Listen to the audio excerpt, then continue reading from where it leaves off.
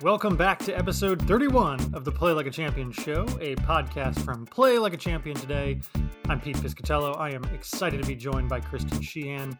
We want to thank you for listening to today's episode. If you missed our last conversation with Christine Pinalto or any of our previous episodes, we invite you to go back and take a listen. We know you'll enjoy interviews with some of the brightest minds in youth and high school sports. Also, please take just a moment to download and subscribe to the podcast on your favorite podcast app, as well as rate and review the show. You can learn more about all that we do on our website at playlikeachampion.org, where you can also find links to connect with us on social media. Today, we're joined by Reggie Brooks. Reggie is well known among Notre Dame fans as an All-America running back and a key part of Fighting Irish teams from the 1989 through 1992 seasons. He also had a 4-year NFL career that included a 1,000-yard rookie season in 1993. He's taken on a number of different roles over the years and is currently the executive director of Holtz's Heroes, the foundation for legendary coach Lou Holtz. We will talk about his athletic career, his family, a new book, and much more today. But first, let's welcome in Kristen Sheehan. Kristen, as a Notre Dame alum, I'm sure you have fond memories of watching Reggie Brooks play for your Fighting Irish, but he's also been a great friend of the Play Like a Champion program through the years. Hey, listeners. Yes, Reggie is just a spectacular person. Kind, caring, extremely talented and passionate about sports and the value of what sports can do for youth and even, at the college level, because he was a mentor to the track team. And also, Reggie's been a good friend of Play Like a Champion from the start of our programming in 2006. Reggie's been a frequent supporter of ours. He's been a guest speaker at our conference many times and has also lended us some personalities through the Holtz's Heroes Foundation. In particular, last Christmas when we ran our first annual showcase, showcasing all the good work that we have been able to do in the inner cities, in our inner city partners. Terrific. Well, I'm excited to hear from him. Let's bring him in. So I'd like to welcome Reggie Brooks to our show. Hey, Reggie. Hey, Kristen, how you doing? It's good to see you. You too, and we do get to see you. Our listeners just get to hear you, but you look terrific. You're in your sparkling white Play Like a Champion Today shirt, so you wore the brand to the interview. Of course, and it's also a brand that was kind of established with my coach and teammates, and again what they're doing with it has been awesome to see, and big fan, and also a big fan of the program. Awesome. Well, we'll talk a little bit more about that later. But right now, let's go back to your childhood. Tell us about the role that sports played when you were a kid. Was it always football, or did you have other sports that you enjoyed while growing up? And this is one of the things that, sports was huge for me. I ran track and mainly played football, but also wrestled for a period of time, played basketball.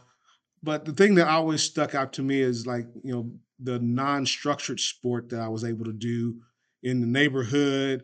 We had a creek that ran down in Tulsa. We had a creek that ran down the back of our house, and when it would freeze over, we had found a hockey puck, and me and my friends would go out and find sticks and something, slap the hockey puck around. But it was always something to do. You found something to do. You created those games, and I think that was my first introduction to sport before getting into the more organized aspect of it. Well, we talked about some of the exploits at the college level and pro level of your football career. Your 4 seasons at Notre Dame are fondly remembered by fans of the Fighting Irish, including your 92 season. You rushed for over 1,300 yards, and at the end, you were named an All-American. And actually, I looked this up, finished 5th in the Heisman Trophy ahead of Charlie Ward, who would end up winning it the following year. So some pretty cool exploits there. Tell us about some of the blessings and challenges that came from such a successful college career, maybe what it was like being recruited by Notre Dame, and then what it was like playing there. Well, it's funny that you asked that question because, I talk about that in the book, If These Walls Could Talk, book that's out. And, my recruiting back then was very different than it is now. It was a lot more regional. You'd get the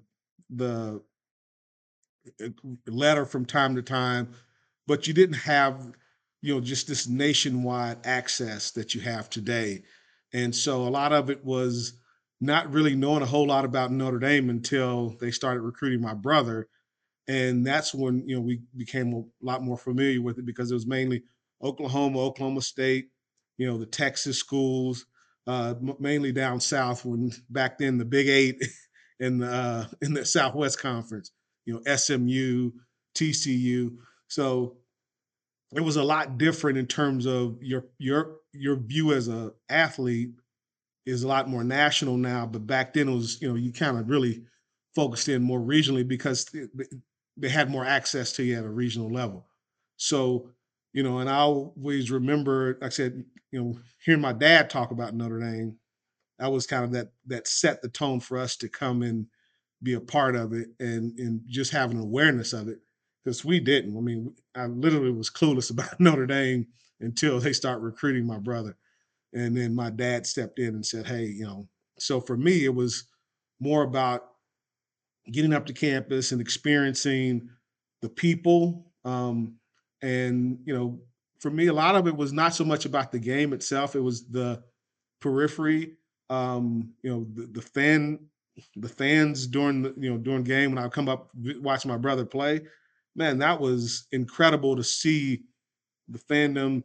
Again, didn't really tailgate, but I would come and see people walking across the quad and just the serenity of the campus was awesome. And then when you get there, I had my challenges. A lot of it was the cultural challenges of being in a did not grow up Catholic, so that was a shock to the system. And was not prominently around a lot of white people growing up. So, and very Catholic, very white, and a lot of the shocks was kind of set in. But the thing that always kind of kept brought me back to balance was my teammates and working together and building a community within the Notre Dame community.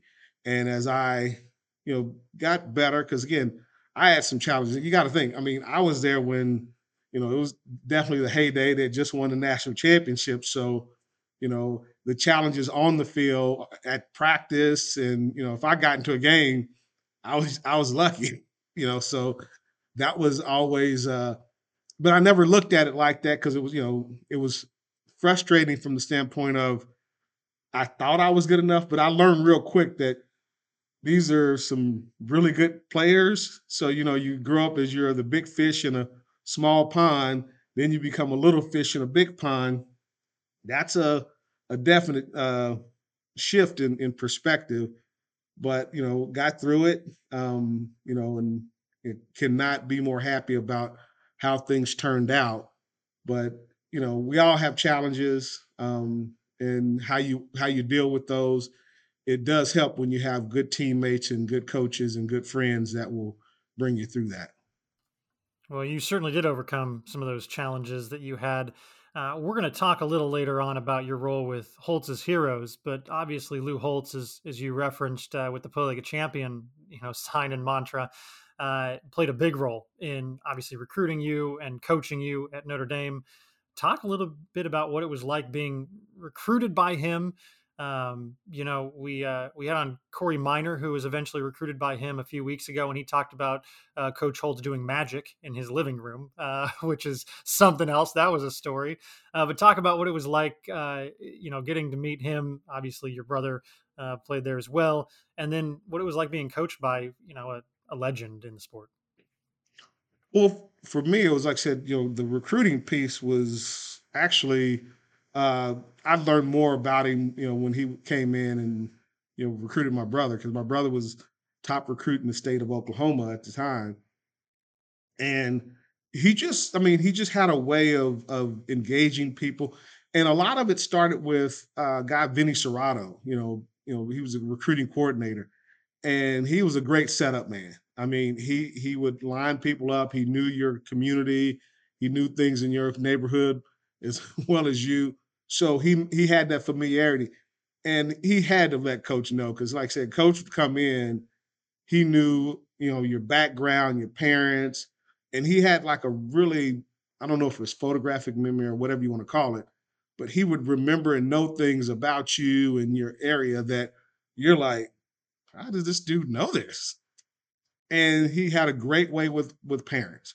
I mean, my mom was really uh, smitten with him because again, he did the trick with the newspaper. He would, get a newspaper, tear it up, and then open it, ball it up, and then open it up, and it's whole again. And little things like that. Just he made you feel at ease and gave you a perspective of, you know, and was upfront. I mean, my mom was very uh, blunt in terms of what she wanted for her children, and that's one of the reasons that it went so well for Notre Dame is because some of the Oklahoma schools were basically trying to buy her kids, and that was immediate no. She once that happened, that was it. So just the academic opportunities that were afforded to us, and she was always someone that pushed getting a degree, and that was the thing that Coach he really never talked football.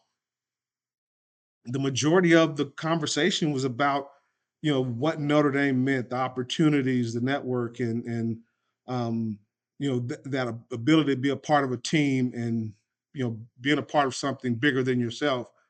Those things resonated with my parents because you know you have all, like I said, down south again. It was was not about how much money you could get for a child. It was, for at least for our folks, it was what is going to be your opportunities long term. And it's fortunate she had that perspective as well as my dad, because I don't me and my brother didn't have that. We probably would have took the money, but Algerita Brooks was and Raymond, they were running the show, so they kind of had a lot of determination of what we would do and where we would go. Well, eventually, you obviously spent 4 years at Notre Dame, and then you were drafted in the NFL draft, second round by the Washington Redskins, and had a terrific rookie season in 1993, rushed for over 1,000 yards. What was your NFL experience like? Would you do it over again? Would you change anything? Talk to us about that. Um, Probably the biggest thing I would change was having a better perspective of the business side of the NFL. For me growing up, it was always football was a game. And even playing through my time at Notre Dame, it was a game. But when you get to the NFL, the business aspect of the game really uh, comes into play, and I wasn't prepared for that. And there was some challenges that I, uh, went through, particularly with Washington. That again, that really kind of made the game not fun and not as enjoyable as it once was. And I kind of talk about that in the book. Just the business side of the game and some of the difficulties that I had with some of the um, ownership, and um, it was tough. It was tough, and but I wouldn't change the connectivity I had with some of my teammates. I still keep in touch with some of those guys to this day. Um, and that's for me has always been the blessing of the sport and playing sport is the relationships that you develop, and the fact that they're genuine as opposed to someone's always trying to get something from you versus, hey, how can I be there for you and we work together. Well, Reggie, you've made it really clear that the relationships with your teammates were really critical. And Play Like a Champion, we train coaches, and so we teach them that the relationship between coach and player is also so valuable. And you talked about Coach Holtz earlier. Tell us about some of your other coaches growing up, maybe even at the youth or the high school level, or other coaches collegiately or professionally, and who stands out in your memory, and why do you remember those coaches and your relationship with them? Well, the first coach is my dad. He was one of my first coaches in Pop Warner, and he stands out the most because again, he taught me the game, gave me a perspective of what He nurtured my love for the game of football, and we always talked about knowing the history of the game, and that was one of the reasons why he was so adamant about us at least looking at Notre Dame because he knew the history of it.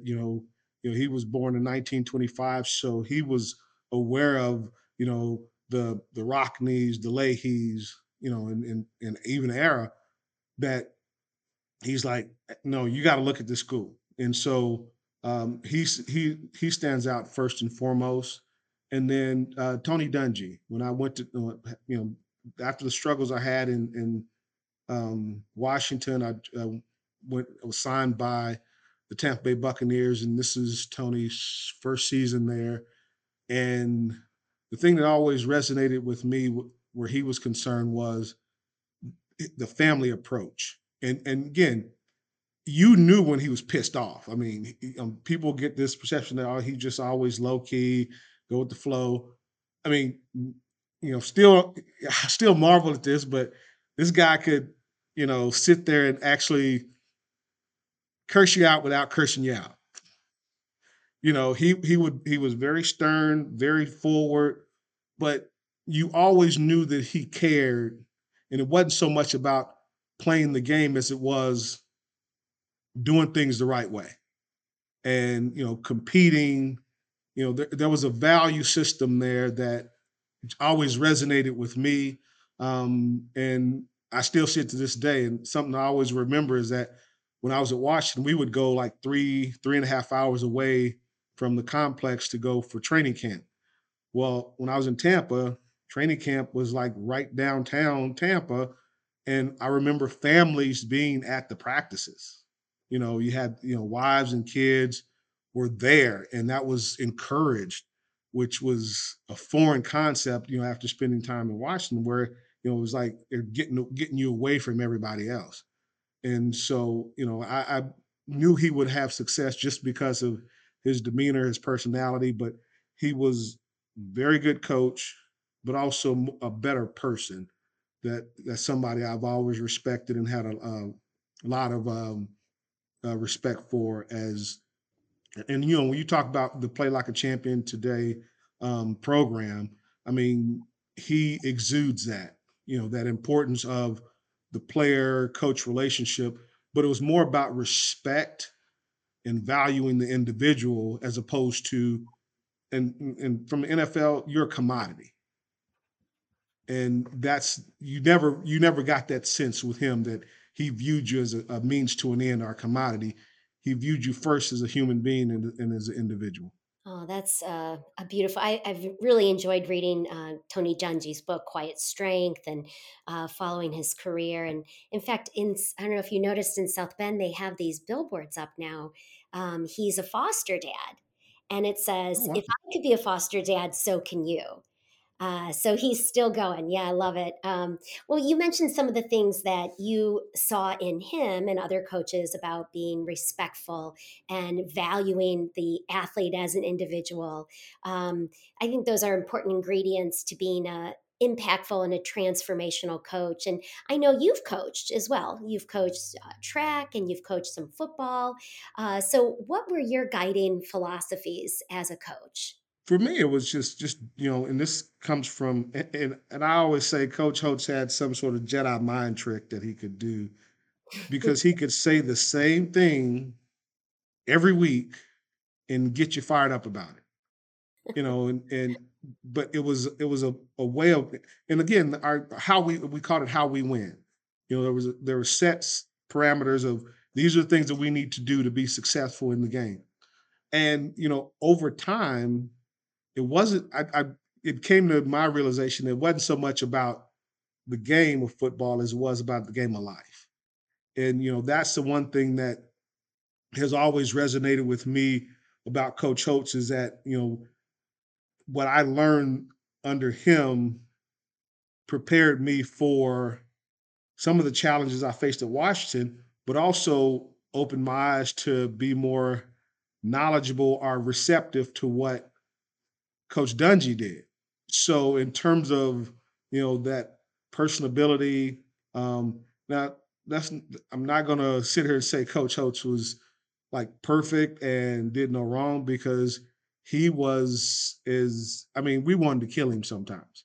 He was that demanding, but you knew, if once you figured it out. You're 18, 19, or 20-year-old kid. You don't know as much as you think you do, which at the time you think you know everything. But the consistency in the message, the consistency in the approach, it defined my philosophy is that, understand, respect the game, value your teammates above the game, and do your best. Not saying that you have to be perfect, but you should strive to be the best player that you can be.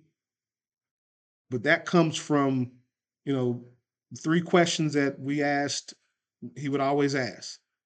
Can I trust you? Are you committed to excellence? And do you care about me? As a teammate, if you can answer yes to those questions, as a coach, if you can answer yes to those questions, it keeps you on a, a path that you don't get so focused on, unfortunately, the money, which is kind of where sports focuses now. So that was always something that I always came back to, is that is this something I would do for free? And it was, because I did it for free, because I love the game, respect the game, and respect the people that you're coaching. Not saying that you always have, I'm the first to tell you, I'm not, and I talk when I would coach, I'm not always right. Be open to hear and listen and have an understanding of the individual that you're coaching. It's a two-way street. And a lot of times coaching is very much one-sided. And I think if you're not able to learn from somebody, that's a problem. I always look to learn from the kids I coach and have a better understanding of them, so I can coach to that individual, and not so much to, well, this is my way of doing things. Either you get on board or you're out of here. I think that just sets the wrong tone, and it doesn't allow that individual to grow. It doesn't allow you to grow. Well, that's pretty fantastic advice for coaches out there, and a great coaching philosophy. You talked a little earlier. We talked with Play Like a Champion about coaches and athletes. We also talk about parents, and we talk to parents. You talked about the role your parents played in your life growing up and in your recruitment and all that good stuff. But you're also a dad, a father of 5 kids. We talked a little bit before we started recording about how proud you are of your kids and your high school age daughter, who's going to be heading off to college sometime soon here. Talk about your best advice for sports parents. Talk about your own kids playing sports and how you've dealt with that as a father.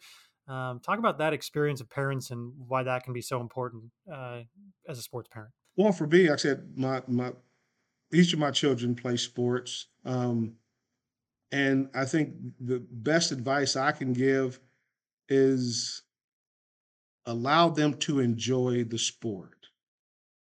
And like I said, I know, like, when my sons played football and I coached them, but I never coached them to the point where well, you're going to be this. It doesn't allow for growth. I'm not going to say, well, hey, my son you have to be a running back, or you have to be a defensive back, or you have to be this. Be the best football player, or the best volleyball player, or the best soccer player, baseball, whatever the sport is. Be the best player that you can be. And it may be a different position than what people assume.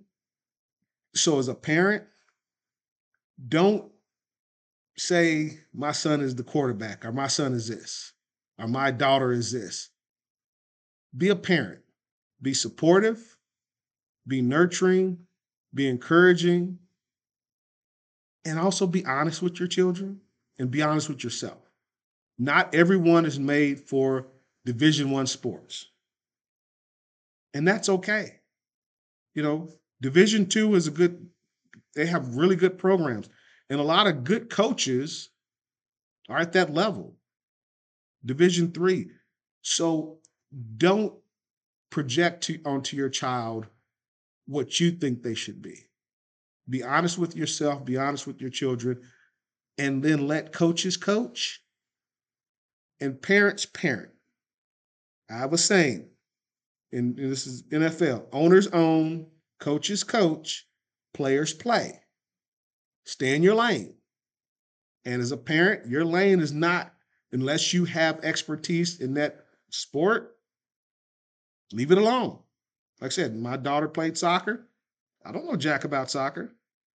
I learned because she was doing it. So, and I like to know about what, so if she's out running around, I have a clue as to why she's running over here and the ball's over there. You know, learn the sport, but let those coaches coach your children, and don't you determine what your child should be. I love it. We say give the game back to the kids. We tell sport parents, your eligibility is up.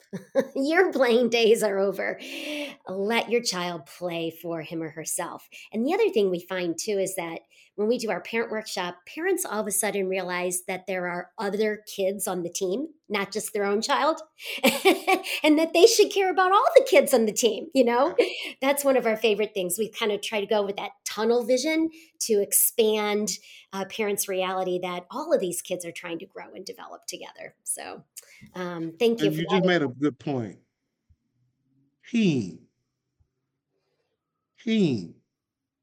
There's no individual, like, soccer, baseball, football, like golf, it's a little more individual. Track to some degree is somewhat individual, swimming and diving. But if you're a part of a team, you're supposed to be there for the team, not yourself. And that's hard for parents to grasp sometimes. And again, I know it was for me. And I had to, it's always reassess. Every year I reassess where I am with my children in their sport. I have a daughter, my youngest daughter, she's in cheer now. I have no clue of what that means. How to cheer, what cheer is, but this is what she wants to do, and I'm going to support her, and I'm going to listen to the coach, and I'm going to do my part. And parents, do you have a part? Where they were having a Halloween deal. So I went up there and said, "Hey, what do you need me to do?" I don't need that. They don't need me to coach. They needed me to be there to support and encourage. And I also encourage the other kids and her little friends. So I still don't know how to cheer for cheer, because I don't know if you clap or when you can engage or what you're supposed to do. It's been different. It's been a challenge, but I'm learning. I'm learning. Well, Reggie, you're going to have to, if your daughter's a cheer, you're going to have to learn how to put the bows in her hair Ooh. because there's always a bow with the outfit. Yeah, so we're actually, now that you mentioned that, I think we have a parent coaches, they have a meeting with the parents about the makeup and the hair and the styles and that. That's not, I'm sorry, and I hope I don't offend anybody. That's not sport to me. That's a little different. But I'm gonna be there and do what I'm supposed to do. But Kristen, I don't know about the whole You know, makeup and bow thing. I might have to defer to someone else on that part. I know, that's the theatrical part of the sport of cheerleading. And so maybe, yeah, maybe you let your wife handle that one, huh? Yeah. Okay, let's get into more familiar territory. You alluded to it before that you're the author of a new book. If These Walls Could Talk, Stories from the Notre Dame Fighting Irish Sideline, Locker Room, and Press Box. Tell us how the publication came to be. Well, I got to put a lot of emphasis on the fact that I had Mr. John Heisler helping me, and he did a lot of the heavy lifting. But it was an absolute joy to go through and work with him.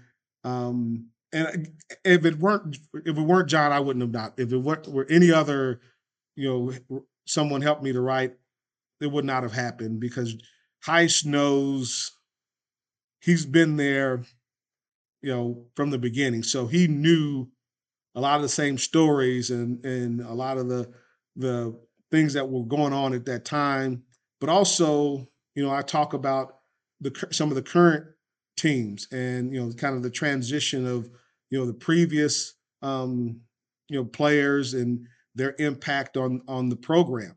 And the book really kind of delves into not just my experience, but my experience as it relates to being a former player, a student, but also an alumni and an employee, and reaching back several years, to the '60s, to reaching forward to just not too long ago, that 2020 season last year, and how impactful that was, and what those young men went through, and having a perspective of you know something that the challenge of doing what they did and having the success they had, and a lot of people don't get, because all they see is Saturday afternoon.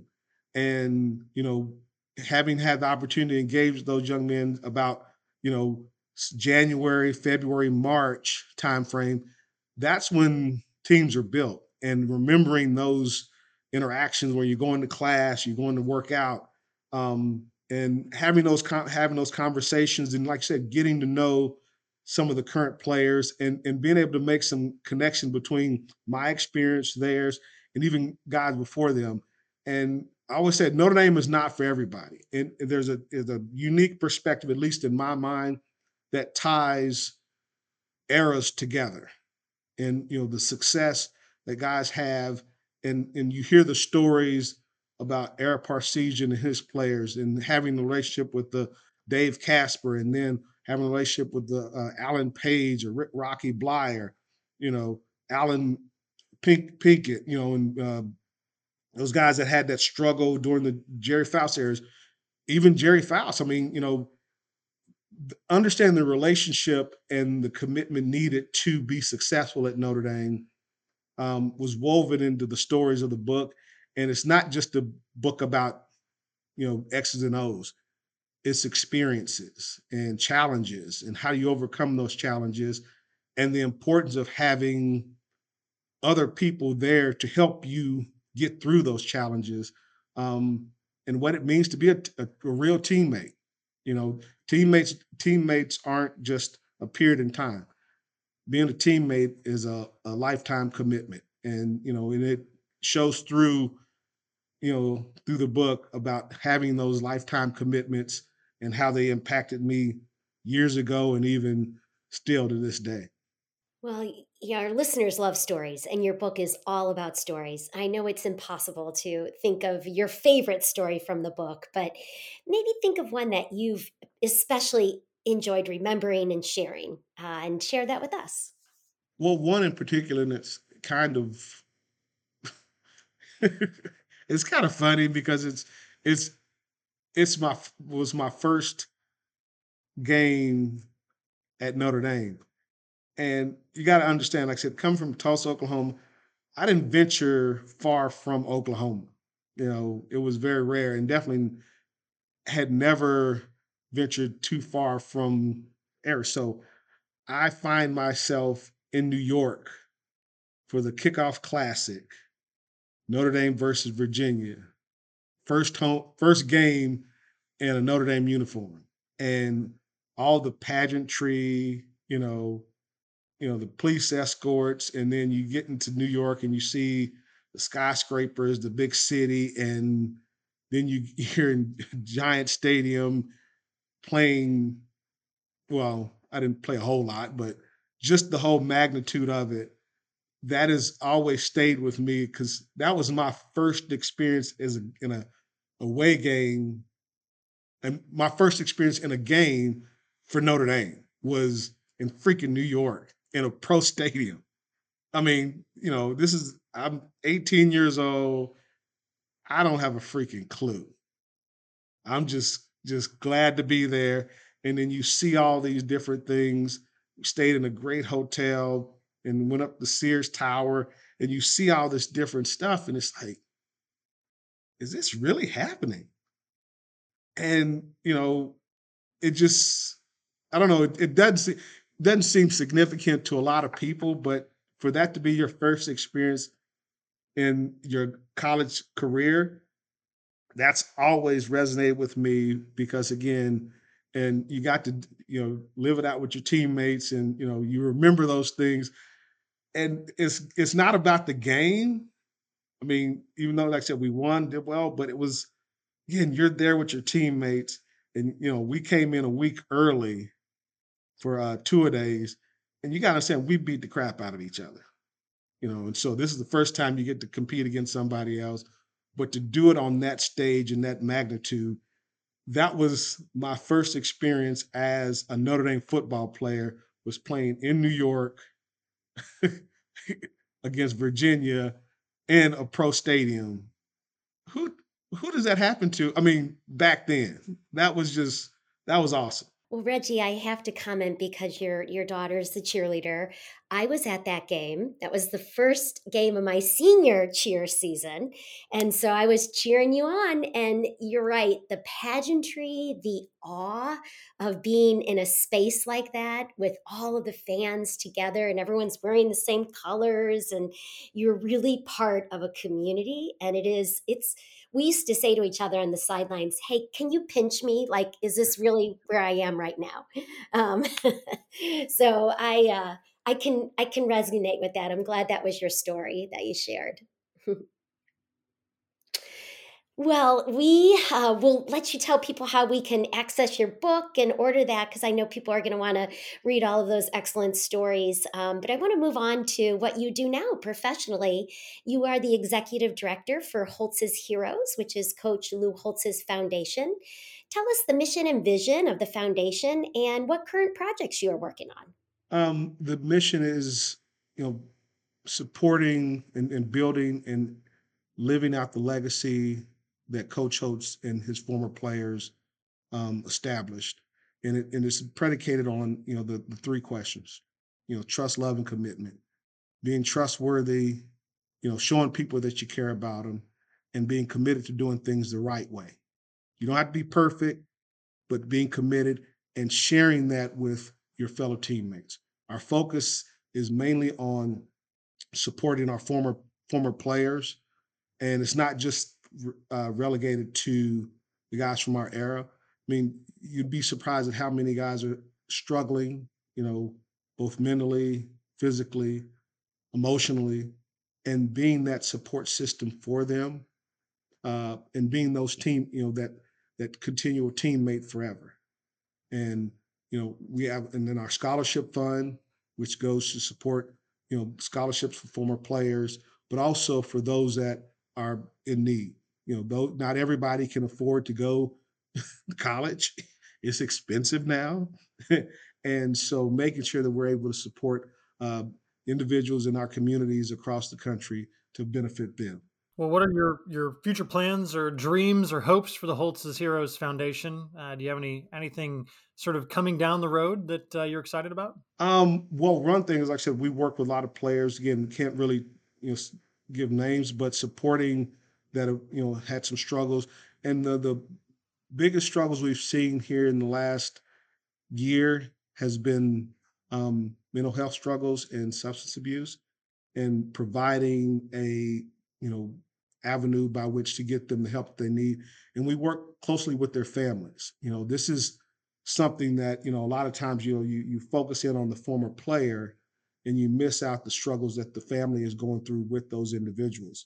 So we have a program called Forever Family that we make a point of connecting with individuals from that person's family and assigning members of the organization just to be a conduit, and then having that ability to reach back and say, hey, I remember so and so, like Rodney Culver, being able to support. He lost his life, he and his wife and his daughters. And again, it's not always a financial commitment. A lot of times it's just being there to listen, to be a ear, our support system. There are financial needs that do arise for those individuals, but a lot of it, this is about being part of the community. And you talked about it, Kristen. It's that community that you are part of, that you want to benefit, and it benefits not just this select group of guys. This is to benefit our communities where we live, establish, those roots, because we don't want Hostess Heroes to be a foundation that just exists for the period of time when the guys like myself are around. We want this to be extended and that legacy to move beyond us and live beyond us. So, and it requires having family members and other parts of the community. And we kind of modeled it after the alumni club. You have the Subway alumni, and that's something that really resonated with us. You don't have to be an alum to be a part of it. You don't have to be a Holtz's hero or former player of Coach Holtz's to be a part of this organization and be heard and be valued. You just have to be someone that's committed to doing what's right, showing people you care, and doing the best that you can every day. Well, I'm sure there are people listening who will want to learn more about Holtz's Heroes. So tell us how they can access that information, Reggie. It's at www.holtzsheroes.org. So HOLTZS. A lot of people forget that S. It's important. HEROES.org. Thank you. And where can our listeners find your book and order your book with all those great stories? It's on Amazon. You can also get it in bookstores in your area, and it will definitely be in the bookstore at Notre Dame this coming weekend because I will be there signing autographs from 1:30 to 3 o'clock on Saturday afternoon in preparation for the Saturday night game against those funny guys from the West Coast in those funny colors. Oh, all I can say is go Irish. And I think the perfect way to close is all of our listeners know the in the football locker room is our Play Like a Champion Today sign, and the players hit the sign as they exit the locker room onto the field of competition. You hit that sign many times. What does that mean to you? Well, I plan to, so I'll be there Friday morning. I'm planning to go back in there in Friday evening and relive some good old days. Going down that tunnel, I mean, Play Like a Champion Today is, it's to me a little spiritual because again, each day is an opportunity, and so you have an opportunity every day. And it's all about your attitude, your perspective, and how you see your life and the lives of others. You can be, despondent. You can be grateful. You can be mad. You can be a lot of things. But from what I know, playing like a champion today is like living like a champion today. Take every day, one day at a time. Show people that you care. Show people that they matter. And do your very best every opportunity that you get. And the fact that you have another day. You're blessed to see another day. So why not, play like a champion today? It's an opportunity of a lifetime. Amen. I love how you said it's spiritual because it is for us too, to be the best that God created each person to be. And that's the opportunity. Reggie, it's been such a joy to talk with you today. And we wish you all the best with Holtz's Heroes. And we can't wait to officially read your book. Awesome. Thank you, guys. Thanks for coming. Thanks for joining us. Kristen, I enjoyed getting the chance to catch up with Reggie Brooks, hear some of his stories. What'd you take away from our interview? Gosh, Pete, I think I took away the sense of the value of community, the community of the team, that teammates are not just at that time, but they're friends for life. And also the value of the relationship with the coach and that the coach builds that community of the team. That was really what I took away from Reggie's comments.